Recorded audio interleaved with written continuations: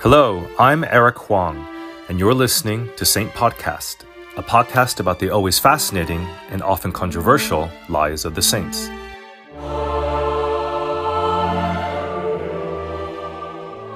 Saint Podcast is a history and culture podcast that traces the origins of the morality tales of the saints, or hagiographies, and how they continue to impact our lives today.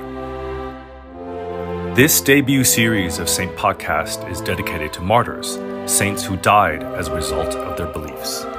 Over the next 10 episodes, we'll hear about martyred saints ranging from a queen who bested the brightest minds of the Roman Empire, a saint who was swallowed alive by a dragon, twin brothers who were both doctors, a gay icon, and many more.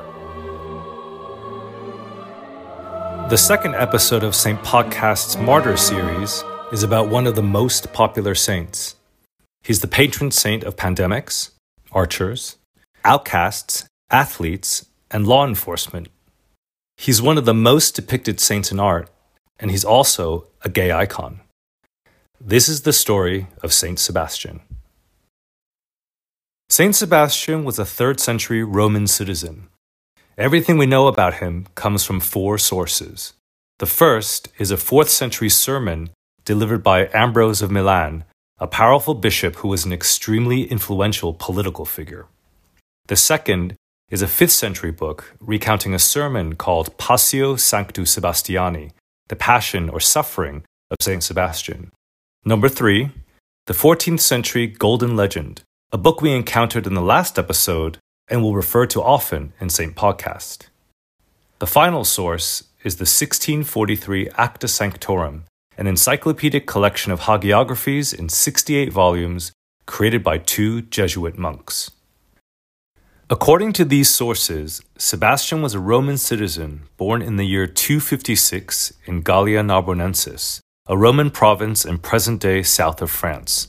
It was a very wealthy place. The city of Marseille today, was a prosperous port that transported luxury goods from all over the empire. All we know about Saint Sebastian's childhood is that he was born a Christian. By the time of Sebastian's birth, Christianity had grown from its roots as a radical Jewish sect to an influential, if feared, organization that had expanded throughout the Roman Empire. As a teenager, Sebastian moved to Milan to study.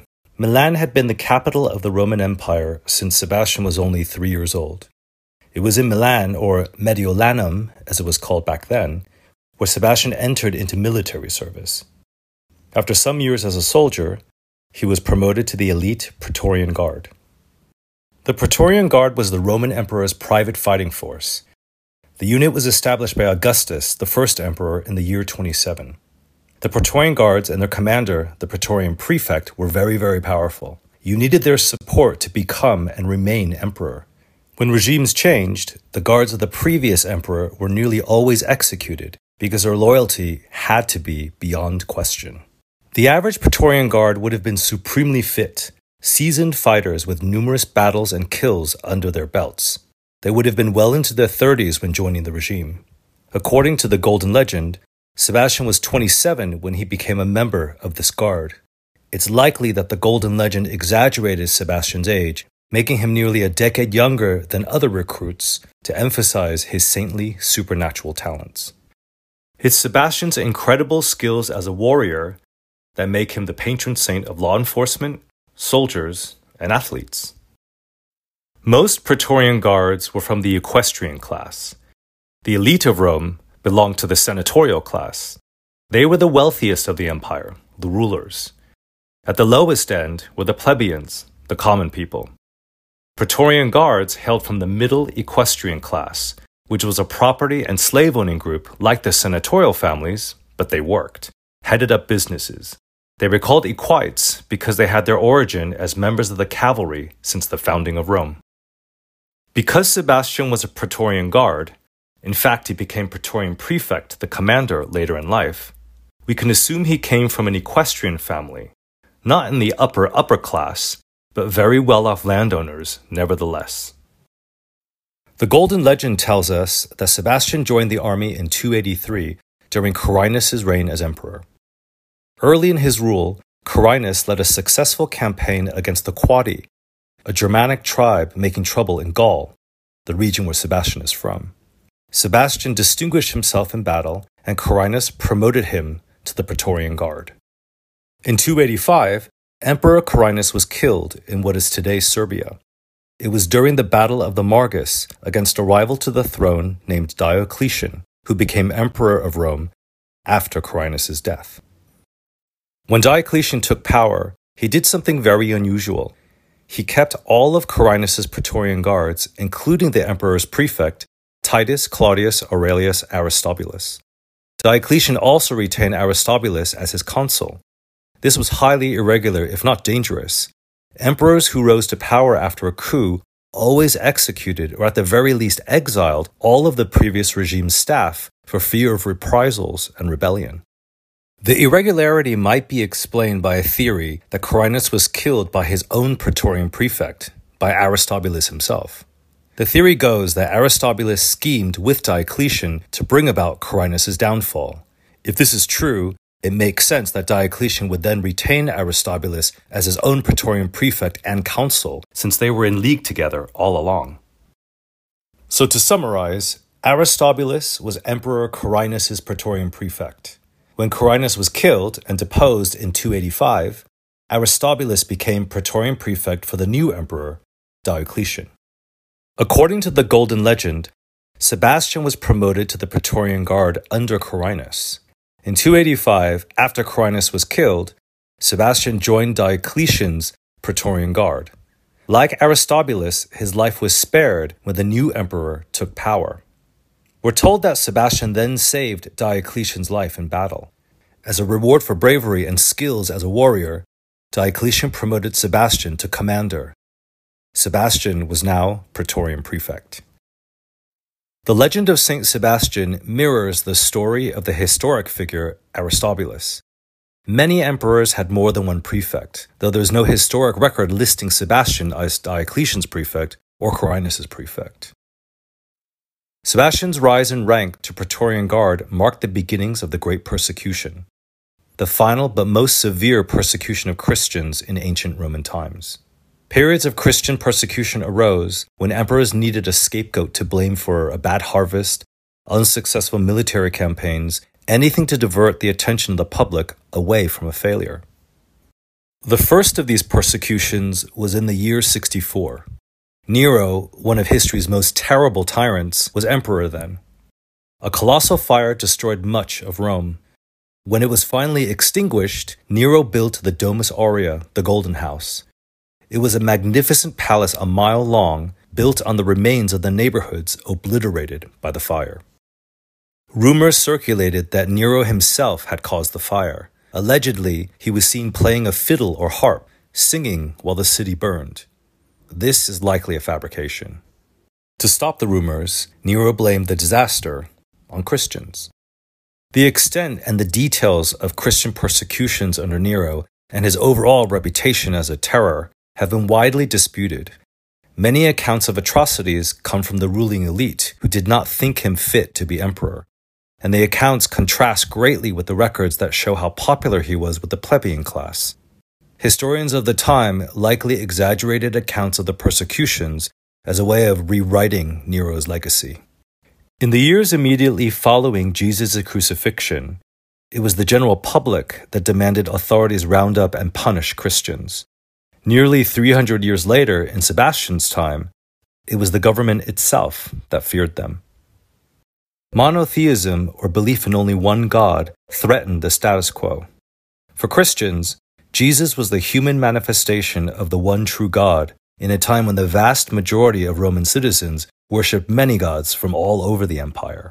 Christians refused to participate in local pagan festivals, which often included celebrations in honor of the cult of emperors, many of whom had been deified and were worshipped as gods. The Christians were also threatening because of a well-organized structure. Their hierarchy was not unlike the empire itself. First, there were dioceses or groups of parishes run by deacons who attended to the poor. Then there were presbyters, who, along with the deacons, were precursors to today's priests. Presbyters reported into bishops, and later archbishops and cardinals, who looked after even larger geographic areas and ultimately reported into the Bishop of Rome, whom we now call the Pope. The demographics of the average Christian had also changed. In its infancy, Christianity was a religion of slaves and women, the dispossessed. In the 3rd century, Christians counted senatorial families in their ranks, wealthy, educated men, Roman men. About 10% of the empire's population at this time was Christian. In cities where Christians were the most numerous, they counted for up to a quarter of the population, and many felt a stronger allegiance to the church than to the emperor, donating vast sums of money that no longer filled imperial coffers. This was most evident in the Eastern Empire, in Judea, Syria, modern-day Turkey, Greece, and Egypt, where Christianity first took root. And the religion was spreading quickly. A simple message of good works in exchange for a heavenly afterlife was far more seductive than sacrificing to capricious gods who were just as likely to punish devotees as they were to reward them. Emperor Diocletian himself wasn't that bothered by Christians. He employed many in key government positions. And even though Diocletian was devoted to Jupiter, the Roman name for Zeus, he was tolerant of other religions. Like most pagans, he acknowledged the existence of many gods, even if he didn't worship them himself. It was Diocletian's general Galerius who perceived Christians as a threat. In 299, after Galerius's successful defeat of the Sasanian Empire, Rome's mortal enemies, the Persians, he and Diocletian visited an oracle to divine the future. But the oracle was blocked. It seemed as if the impious on earth were stopping messages from the Olympian gods. Galerius was said to have noticed a handful of servants in the imperial household making the sign of the cross during the divination. He concluded it was these impious Christians who thwarted the oracle. So every servant, every soldier, staff member, and resident of the imperial household was commanded to immediately make sacrifice to the Roman gods. If they didn't, they were dismissed, not arrested or killed, but discharged from duty. That was the extent of it until 3 years later. In the year 301, Diocletian and his retinue were in Egypt when several Manichaeans, followers of the Iranian-born god Mani, were denounced on charges of sedition. Along with Christianity, Manichaeism was one of the largest monotheistic religions of the world at the time, spreading from China to Europe. They were Christian-like and challenged Roman traditions. Plus, the religion had its origins in Persia, Rome's mortal enemy. The Manichaeans were violently suppressed with destruction of property and executions. This was sort of a dry run for the Christian persecution to come.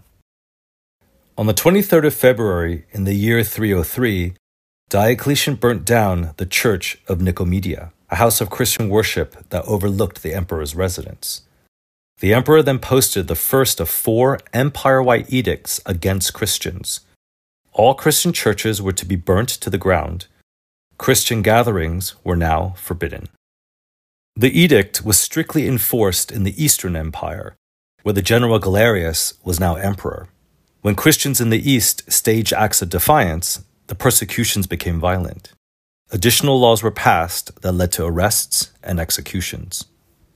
In the Western provinces, the orders were essentially ignored. At this time, Britannia was ruled by Flavius Valerius Constantinus, whom we know today as Constantine the Great. Like his counterparts in other Western territories, Constantine disregarded the edicts. When he became emperor in 306, he'd become the first Christian emperor, and in less than 100 years, Christianity would become the official religion of the entire Roman Empire. So this was the climate in which Sebastian served as Praetorian prefect for Emperor Diocletian. The Great Persecution was just beginning. Christianity was no longer tolerated in the Eastern Empire. In fact, if you were found out to be a Christian, you were discriminated against, even violently attacked or killed. So Sebastian kept his religion a secret. He did this partially to protect his own life, but more importantly, to covertly help Christians who were being tortured and executed. 2 such condemned were the twins Marcellian and Marcus. When the twins' loved ones begged them to renounce Christianity to save themselves, Sebastian made an impassioned speech. Dying for God was an honor and a promise of life everlasting. As he spoke, a light from the sky shone down upon him. 7 angels appeared, leading a child, who kissed Sebastian, saying, "You will always be with me." All who were present converted to Christianity. This included Zoe, wife of the man in whose house the twins were imprisoned. She was mute. According to the Golden Legend, she regained her voice once she converted. Unfortunately, everyone was executed by the authorities. The twins were run through with a lance, their parents beheaded. Zoe was tortured to death with pincers, the rest burnt at the stake. Sebastian had failed to save their lives, but he had saved their immortal souls. It was now the year 286, and because of this incident with the twins, Sebastian had been outed as a Christian. He was brought before Emperor Diocletian, stripped of his rank, and condemned to die. The Praetorian Guards refused to kill their former commander, however. All put down their weapons and converted to Christianity. They were promptly executed. The emperor then had Sebastian tied to a post. A company of archers, mercenaries from Mauritania in modern-day Algeria, raised their bows. The Golden Legend says they shot at him till he was as full of arrows as an urchin is full of pricks, and thus left him there for dead. An urchin is a hedgehog, and pricks are the hedgehog's spines. The reference to archers from Mauritania is pejorative. They're cast as degenerates, foreigners and pagans, the type of heretics who would murder a Christian like Sebastian. In art, the archers take on the style of dress of whomever the most powerful other of the time was, ranging from Goths to Turks to Protestants. Most works of art depict this scene in Sebastian's life, stripped to the waist, tied to a tree or post, with a muscular torso shot through with arrows. And it's because of the frequency of this depiction that many believe Sebastian died from the arrow wounds. He survived. A woman named Irene found Sebastian. With the help of her maid, Irene nursed him back to health. For 2 years, Sebastian convalesced with Irene. When he recovered, he immediately confronted Diocletian, demanding that the emperor cease the great persecution and convert. Enraged that Sebastian was still alive, Diocletian ordered him arrested, then beaten to death with cudgels in the hippodrome.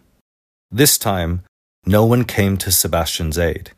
His lifeless body was thrown into the Cloaca Maxima, Rome's main sewer.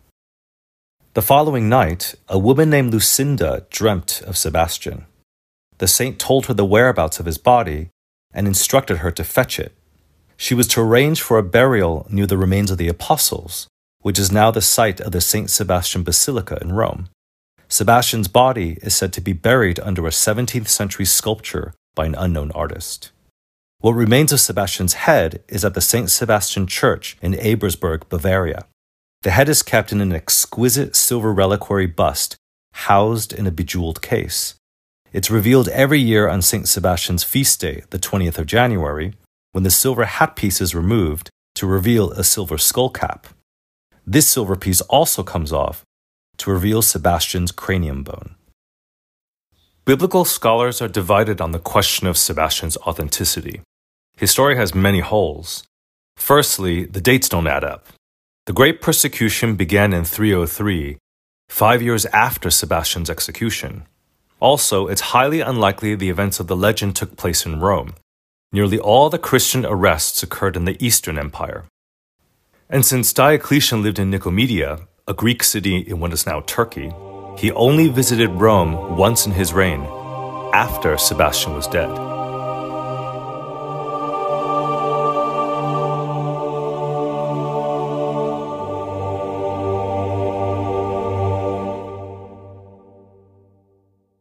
Despite the historical inaccuracies, the legend of Saint Sebastian has persisted and flourished. No other saint has as many works of art devoted to them. Most often, he's depicted as a hairless, buff youth, tied to a post or tree, shot through with arrows. Sebastian is usually alone, accompanied only by angels. Sacred symbols also appear in the painting: a halo, a palm leaf symbolizing martyrdom, or just his eyes looking up to God in heaven. He's been depicted this way since around the 15th century, during the Renaissance. art from this period is quite sensual. The earliest depictions of Saint Sebastian were very different. Firstly, he was always clothed. Secondly, he was depicted as a middle-aged man.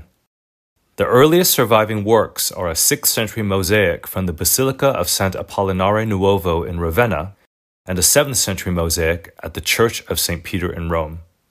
These are likely the most accurate portrayals of what the real-life Sebastian might have looked like just before he died. Not a 20-something youth or a teenager, but a mature man with gray hair and a gray beard, a seasoned soldier. In fact, he looks an awful lot like George Clooney in the Ravenna mosaic. So how did Saint Sebastian transform from an older, battle-weary warrior into a topless, barely legal pinup? The world has always been beset by waves of pandemics. When pandemics ravaged the ancient world, people made sacrifices to Eros or Cupid, the winged god of love. Back then, love was thought of as a madness, an illness Eros inflicted upon his victims with a bow and arrow. STDs were also meted out by the god to people who displeased him. Pandemic offerings were also made to Apollo, the god of the sun and also of disease. He too was an archer whose arrows delivered even more deadly illnesses than Eros. He was always portrayed, especially in sculpture, as the ideal male, young and athletic with a muscular physique. Because the arrow was an ancient symbol of disease, Saint Sebastian, who survived being shot with arrows, became associated with protection against disease. The link between disease and arrows was as natural to people of the ancient world as the pathogen emoji is for us. From about the 11th century onwards, the older gray-haired warrior in the mosaics was replaced by a younger, bearded Sebastian, depicted as he was described in the Golden Legend, shot so full of arrows that they covered his bloody body like the spines on a hedgehog. These were often gruesome paintings, bloody, visceral displays of the mortal pain that the saint suffered. The archers who shot him were almost always present. Saint Sebastian, a protector against pandemics, can also be seen in paintings from the 14th century, kneeling before Jesus on a cloud in heaven, interceding for humans devastated by the Black Plague. The disease is represented as arrows aimed at the sinful by angel archers from clouds next to Jesus and Sebastian. As the medieval age gave way to the Renaissance, a renewed interest in classical Greek and Roman culture was all the rage. This included a re-examination of ancient gods and their depictions in art. And so the gruesome, arrow-ridden Sebastian started looking more and more like another protector against pandemics, the Greek god Apollo. Gone was the blood, gone were most of the arrows, and gone was the beard. In its place was a clean-shaven figure in the full flower of youth, with a muscular physique and an angel's face. People readily accepted St. Sebastian's new guise because a youthful protector from pandemics who looked like Apollo was more believable, possibly more desirable, than one who was middle-aged. Sebastian's Apollo makeover was also due in large part to the choices artists like Michelangelo made when painting him. Today, these artists would likely identify as gay or queer, but these terms didn't exist then. Sexuality was much more fluid, especially in Italy, where permissive classical attitudes came to the fore in the midst of this rebirth that was the Renaissance. It was tolerable for male citizens to cavort with whomever they wanted, male or female, as long as they were discreet. Women were never given this privilege. Artists from Da Vinci to Michelangelo, as well as many of their wealthy patrons, gravitated towards an Apollo-like Saint Sebastian because the iconography was so sensual. Sebastian's popularity also stemmed from a key plot point from his legend. He was closeted. He hid his identity. My favorite painting of Saint Sebastian is by Bronzino, an artist from Florence. Bronzino's Sebastian sits in front of a dark wall, wrapped in a red cloth that encircles his back, covering his legs but falling open at the front to frame a naked torso and muscled arms. The work caused quite a scandal. There are no religious symbols in the painting to anchor the naked youth in a Christian setting. There's no halo, no angels. Sebastian isn't even in any pain at all. Instead, he lounges languidly, with one arrow piercing his left side. He fingers the head of a second arrow with one hand, whilst grasping the shaft with the other. He looks not up to heaven, but suggestively at someone off to the side, just behind the viewer. Other St. Sebastian paintings are similar in the absence of religious symbols, including a work by Bernini. It was all so outrageous that many officials decried them for being blasphemous. It was pornographic. In the 1520s, Friar Bartolomeo painted a youthful St. Sebastian for the Church of San Marco in Florence. The saint wears a tiny see-through loincloth. It looks like a small handkerchief. His right arm is raised, the left one behind his back, restrained, strapped to an invisible post. 2 arrows pierce his left side, one in his neck, the other in his torso just below his muscular chest. He stands in front of a painted alcove, his left foot extended. The shadows are rendered with such depth and artistry that it looks as if Sebastian is climbing out of the painting and into the church. The only other figure is that of a puto, a naked angel flying directly above Sebastian's head. The angel places a palm frond, a symbol of martyrdom, in Sebastian's raised right hand. The saint looks up at the angel in divine ecstasy. Bartolomeo's painting only hung in the Church of San Marco for a short time. It was quickly removed by friars once they learned from the confessional that the image inspired impure thoughts from parishioners during Mass. Head to the Saint Podcast Facebook, Instagram, or Twitter pages to see the image for yourself. In the 16th century, during the Reformation, the arrow scene was forbidden from being depicted in the Protestant North. The iconography of a naked young man in bondage was frowned upon, seen as another example of Catholic corruption by reformers like Martin Luther, who broke away from the Church in Rome. Flemish, Dutch, and German painters focused instead on Irene and her maid nursing Sebastian back to health. This tableau of 2 women coming to the aid of a stranger was deemed a model of Protestant charity and neighborly love. Soon, however, even austere Protestant paintings morphed into the erotic. Sebastian became once again a half-naked youth, and so did Irene. Conversely, Irene's maid became crone-like, in stark contrast to the other 2. In the 18th century, something else started happening in the Sebastian and Irene artworks. They were looking more and more like paintings of Jesus, depicting the moments right after his death. In these paintings, Christ's lifeless body has been lifted down from the cross, sometimes deposited into his tomb. His mother, the Virgin Mary, and a close follower, Mary Magdalene, hold him in mourning. In the Sebastian and Irene paintings, Sebastian looks as if he's been crucified, with his arms extended, tied to horizontal beams rather than to a post behind him. Plus, the arrows that once pierced his side are gone, leaving wounds in the same spot where a Roman legionnaire stabbed Christ with a spear. Figures of Irene and the maid replace Virgin Mary and the Mary Magdalene. They caress his body not to mourn him, but to nurse him back to health. Have a look at paintings by Vicente Lopez Portana and Antonio Bellucci. At a quick glance, it's really difficult to tell if they're depictions of Sebastian or Christ. Sculptures of St. Sebastian tied to a post also started looking identical to sculptures of Christ at the column, a scene from when Christ was tied to a post and whipped just before the crucifixion.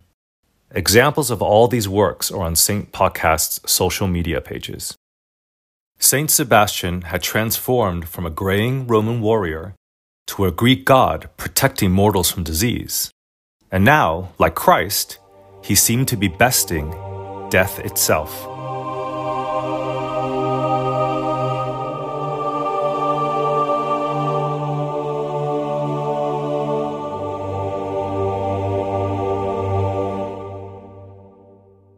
Sebastian is embraced by the outcast all over the world. In the San Sebastian district of Cusco in Peru, a festival takes place from the 18th to 20th of January. A variety of saints are paraded through the streets, accompanied by indigenous dances and music that predate the arrival of Christianity. Saint Sebastian is the most popular of the saints. In Andean culture, he comes from the Antisuyu region of the Incan Empire. The Sebastian statue of the parade is dressed in gold, like an indigenous king. A single golden arrow pierces him. Tropical foliage surrounds the saint, an Amazonian warrior rather than a Roman one. The people who have the honor of carrying the float do so barefoot to experience just a hint of Sebastian's suffering. Other revelers join the parade in elaborate costumes involving masks, half llama, half human features, and cross-dressing. Similar festivals are celebrated all over the Americas, from Texas to the Caribbean to Chile. In Puerto Rico, the parade includes cabezudos, giant papier-mâché masks that encircle the head. In all of these, figures from indigenous beliefs and modern pop culture accompany Saint Sebastian, their leader. In Sicily, Saint Sebastian festivals fill the summer. One of the most spectacular occurs in a village in Syracuse, which culminates in the sciuta, or exit, of the Saint Sebastian float, carried from the steps of the church to the townsfolk below. Everyone wears red and white, symbolizing blood from arrow wounds and purity. Naked babies are raised to the saint to be blessed and placed under his protection until death. All of this is accompanied by violent explosions of confetti and paper streamers of all colors called enzaredi. In the village of Piornal in western Spain, Saint Sebastian's feast day is celebrated by throwing turnips at a man dressed in a colorful costume with a conical, horned monster mask called haramplas. No one is quite sure how it all started and how long ago it began. It's been associated with Saint Sebastian for so long that its history has been forgotten. Theories range from ancient Celtic rites to reenactments of the defeat of an infamous produce bandit. For many in the state of Kerala in India, Saint Sebastian is regarded as the most powerful saint of all. His feast day celebration in January is a major event. A priest from St. Mary's Kanjur had this to say about Sebastian to a journalist who attended the 2019 event. Here among the parishioners, they will have more respect for St. Sebastian than for Jesus or Mary. This is true not theologically, but practically, in their heart, at the affective level. Catholics in Kerala hold Jesus and the Virgin Mary in the highest regard, like royalty. St. Sebastian is one of us. He's the one who will heal you, protect you from physical harm, and offer health and happiness in this mortal life rather than only in the afterlife. In many religions, deities that rule over disease also rule over death.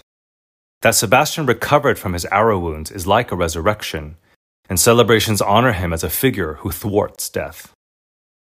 The root of Saint Sebastian's widespread worship in Kerala can be traced to a smallpox outbreak in the 1950s. People prayed to an image of the saint whom they knew had protected Europeans during the Black Plague. The disease was controlled, and Saint Sebastian's cult in India was born. It proliferated especially among the poor, who are always the most badly affected by diseases and disasters. One of the largest Saint Sebastian festivals in Kerala occurs in Kanjur. For 9 days, thousands gather around a shrine for continuous novenas. These are ritualistic prayers often spoken in cycles, in which devotees implore for favors and make petitions while honoring a specific saint. Worshippers approach the shrine with homemade plates like circular shields decorated with a Saint Sebastian emblem and a golden arrow, which the faithful take home as a blessing, then bring back the following day so it can be shared. Next are the parades. Again, indigenous dances, music, costumes, and legends, mixed with Christian crosses and saints. A mass is held, then a massive fireworks display ends the night. The Saint Sebastian Festival in Kanjur is a celebration for everyone, no matter their station or religion. Delegations from other faiths are invited to planning sessions and meals, often participating in the ceremonies with speeches and blessings from swamis, imams, and preachers from Protestant denominations. As a protector of outcasts, Saint Sebastian has been embraced by queer Christians since the 19th century. Many artists, writers, and musicians were inspired by Saint Sebastian's story, someone who had to hide their identity or else risk certain persecution and the possibility of death. In 1871, author Marcel Proust wrote the first novel in his 7-novel epic, In Search of Lost Time. A number of passages reference Saint Sebastian, including the description of the playboy Legrandin.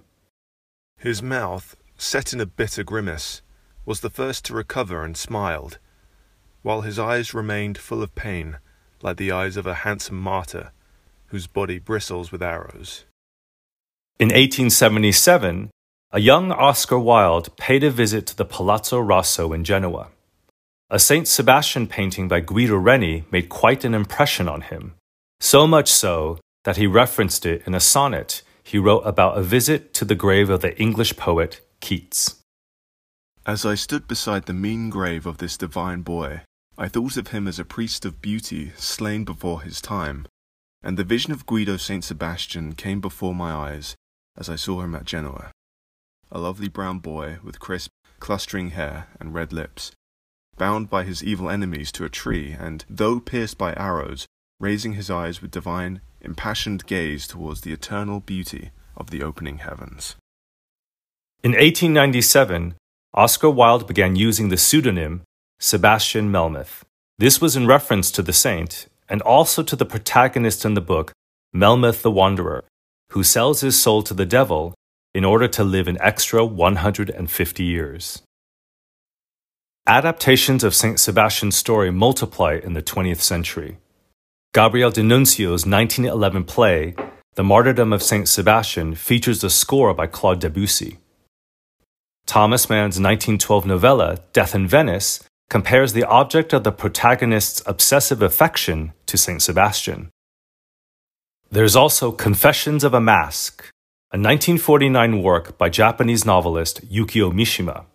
It's a coming-of-age story with a Saint Sebastian painting as a key plot device that drives the narrative. In Tennessee Williams' play, Suddenly Last Summer, the main character is named after Saint Sebastian.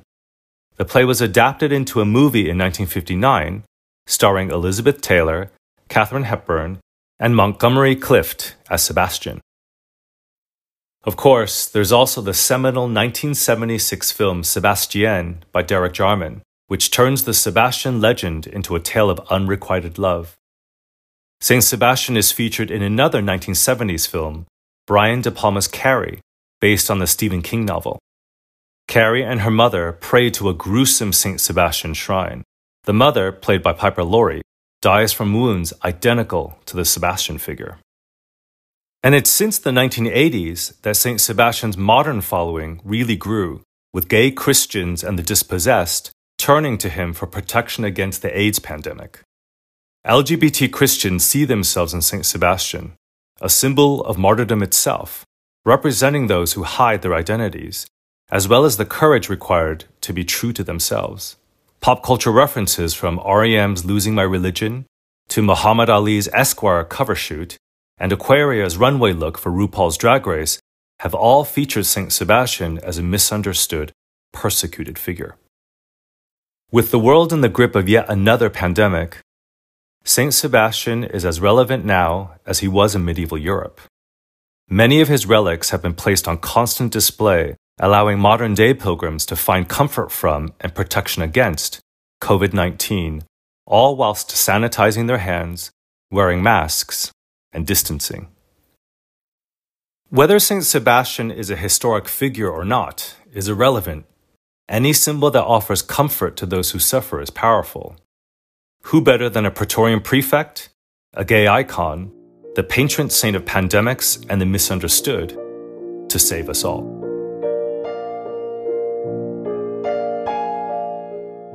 Thank you so much for listening to this episode about Saint Sebastian. For images of the artworks and festivals mentioned, please have a look at the Saint Podcast pages on Twitter, Facebook, and Instagram.